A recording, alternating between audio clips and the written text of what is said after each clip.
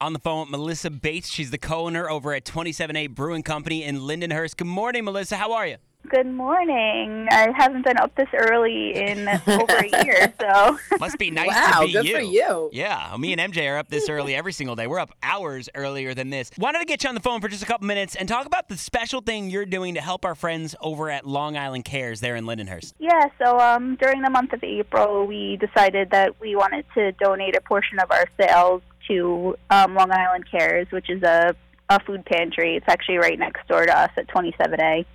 And in addition to that, we've been buying groceries for local families, Lindenhurst families, who have been recommended to us, who have been struggling to, put food on the table during this time. So now this is for people that are reserving and prepaying for the 32-ounce Crowler can, which, by the way, so a growler is a big old bottle, basically. A crowler with a C is a giant can, correct? It's a giant can, yeah. It's a big boy. Yeah, I ask you correct as if I don't know what a crowler or a growler is. I drink beer almost every single day. I fully know that a crowler is just a big old can. You guys are not, literally open, but you're still functioning as a business and serving beer, right? Yeah, we're open every day, 1 to 6. It's a little different. We don't have access to our tasting room, so we do a little walk-up window. So people prepay, and then they walk up to the window and grab their beer, and they're on their way.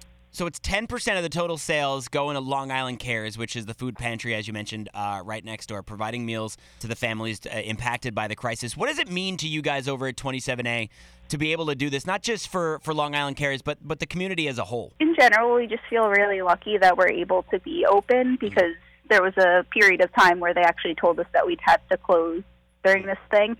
So we're just really grateful we're able to be open and sell beer, so it only felt right for us to give back a little bit. When this all was going down, did you ever think to yourself, beer is an essential item? I did in a way, selfishly I did, because I'm like, it's essential, people need beer. If they're going to drink liquor, they need beer. Well, so. You're right. Yeah. It's not selfish. On the phone with Melissa Bates, co-owner of 27A Brewing in Lindenhurst. What are you guys doing when it comes to waitstaff and bartenders in the Lindenhurst area? I read something about that as well. Yeah, so we're actually launching that initiative this weekend. We brewed a beer that's a worldwide collaboration with Other Half, which is a brewery out in Brooklyn. And they launched this initiative a couple weeks ago where 100% of the proceeds that the beer that they're brewing is going towards the hospitality workers who have been laid off during this. So we joined in on that collaboration, and portion of the sales from that is also going to be donated to our local servers and bartenders. All right, so typically in the late hours of the afternoon, I'm putting on all these press conferences, these news updates about the virus. I get stressed. I find myself just wanting to relax and unwind with a beer. If I wanted to take a trip over to 27A and pick up some beers, what could I expect to be on the menu when I get there? Well, I think you need something a little bit stronger than a beer, but...